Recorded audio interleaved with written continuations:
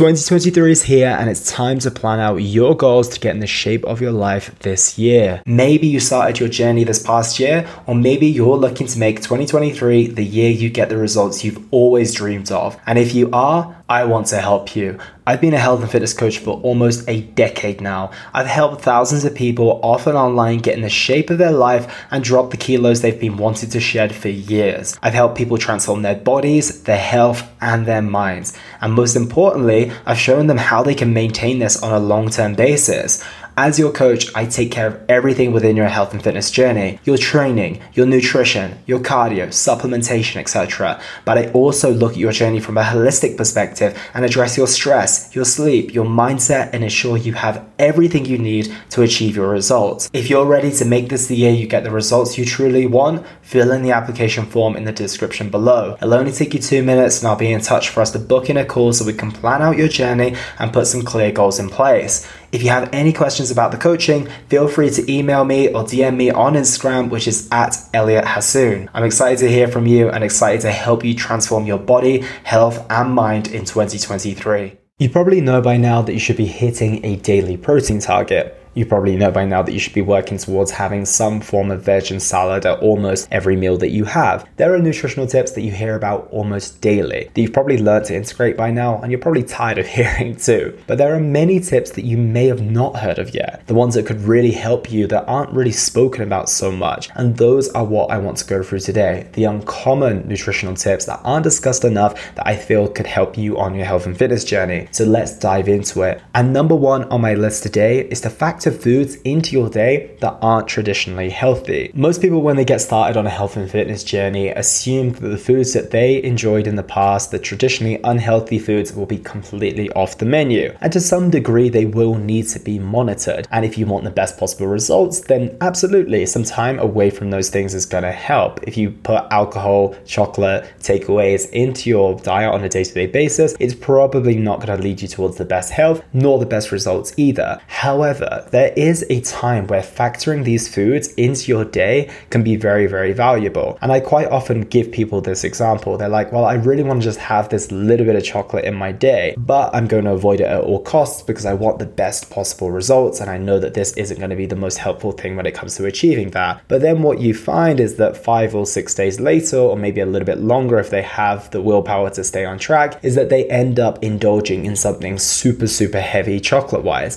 And that's because they placed a level of restriction on themselves. For some people, this works incredibly well. For others, it doesn't work so well. So you've got to determine who you are in this situation. Because let's say that you are going to have some chocolate in your day, and some chocolate bars are around like 130 calories. Let's make it really easy for the maths and say that this chocolate is 100 calories. If you have that every single day for 10 days, that's 1,000 calories. However, if you try and restrict yourself for 10 days, but at day 10, then you decide to eat 3 bars of chocolate, some cake, and also a takeaway at the same time, and then you end up consuming 2,500 calories because you were restricting so much, that's 1,500 more than you were gonna have even if you had that chocolate on a day-to-day basis. And the thing is that once we put that in place, you don't feel that same level of restriction. So your chances of binging or overindulging are far less likely. So sometimes putting that thing in your diet that might not seem so optimal could actually be better than the alternative. You just gotta determine the type of individual that you are. Number 2 is to brush your teeth after meals. I know a lot of people who are maybe in their adult life and they're having things like retainers, they're having Invisaligns, etc., where they have to make sure that their teeth stay very, very clean on a regular basis. So they started adopting the approach of brushing their teeth after their meals. And what they found is after that, they would either have to put their retainer back in, or if they ate any food again, they would have to brush again. And obviously that's a pain if you're doing it 4, 5, 6 times a day, is that they found themselves eating a lot less. And whether you're doing this for the purpose of dental hygiene or not, it could be a nice approach. And I think most of us can resonate with this. I know that after I brush my teeth in the evening, there is about a 99% chance that I'm not going to consume any food after that. It's kind of this precursor to saying, okay, food is done for the day here. So maybe you can start doing it after some meals, or maybe you do it right after your last meal if you find that you have troubles with overeating in the evenings. It could be really helpful for that. It could be that nice sign that you are done with food for the day, and the only thing that you might consume after that is going to be water or mouthwash. So number 3 is to eat similar meals on a day-to-day basis. And I know everyone's going to be like, well, what about nutritional diversity? We need to have a ton of different foods to make sure that we are having the spice of life and we're getting all these quality nutrients from different foods. And yes, I completely understand that. However, I've been able to have a lot of success by keeping my nutrition very, very similar.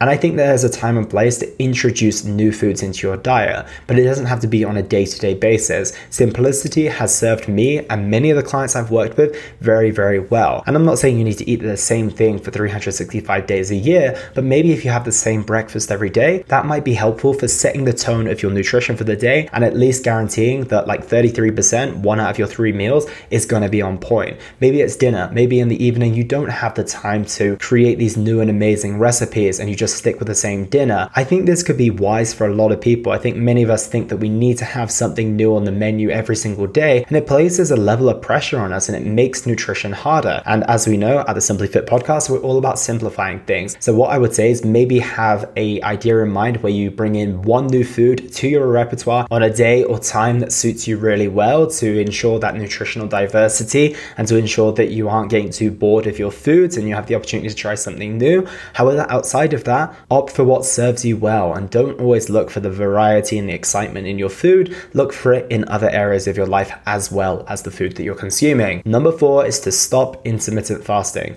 Elliot, did you seriously just say stop intermittent fasting? Yes, I did. I love intermittent fasting. I think it's a fantastic approach for many, many people, but I don't think any single nutrition approach works for everyone. Yet I feel everyone in a rush to go into intermittent fasting. I spoke to someone a little while ago on the podcast about how it's probably not so optimal for a highly stressed woman to be intermittent fasting. I would say anyone with high stress levels, which is the majority of us, should probably be considering their approach when it comes to fasting. We've got to think of the impact of cortisol, right? And we've got to think about how many things are going to elevate our cortisol levels in the morning when we are traditionally fasting, right? We're thinking about 11 till 7 or 12 till 8 eating window. And cortisol in small doses at various points in the day is absolutely fine. However, when it's consistently and chronically spiking, that's when it becomes a problem. So let's go back to the morning time. We have a natural elevated cortisol level in the morning that allows us to get out of bed and get our day going. Totally fine and totally normal. And then we go and add our coffee on top. Caffeine is something that will raise your cortisol levels. And then we go pick up our phone and we see the email that stresses us out a little bit. That's another thing that's going to raise our cortisol levels. Or we've got to go get our kids ready for school and go through some of the stress that brings. And then we go and do our workout, which we also know raises cortisol levels. And then finally, we have not eating on top of that as well, which is also going to raise our cortisol. And maybe we didn't sleep so well last night. That is a recipe for a lot of cortisol, a lot of stress, a potentially pretty anxious you, and it's just a very, very big combination of things that is not going to start your day on the best note. So I'm not telling you not to do this, I'm telling you to stop and consider whether this is really helping you or is it potentially hindering you. Number 5 is to start blending your foods for convenience.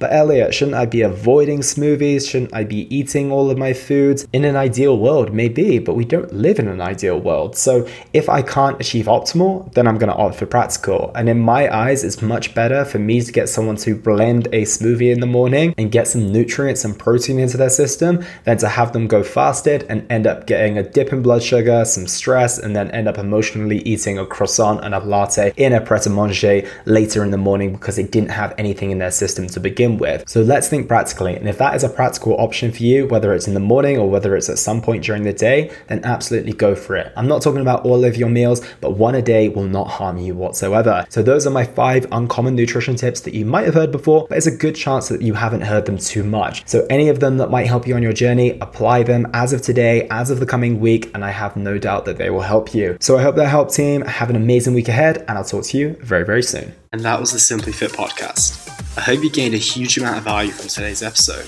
I feel inspired to improve your health and well-being. Be sure to search for Simply Fit in Apple Podcasts, Google Podcasts, and Spotify, or anywhere else you get your podcast from. And go ahead and subscribe so you don't miss any future episodes. Also, if you like the episode, please don't forget to give it a 5-star rating. I'd love to hear your feedback or any questions you have. So reach out to me on social media. You'll find me on Facebook and Instagram at Elliot Hasoon. Thank you so much for listening, and I look forward to talking with you all on the next one.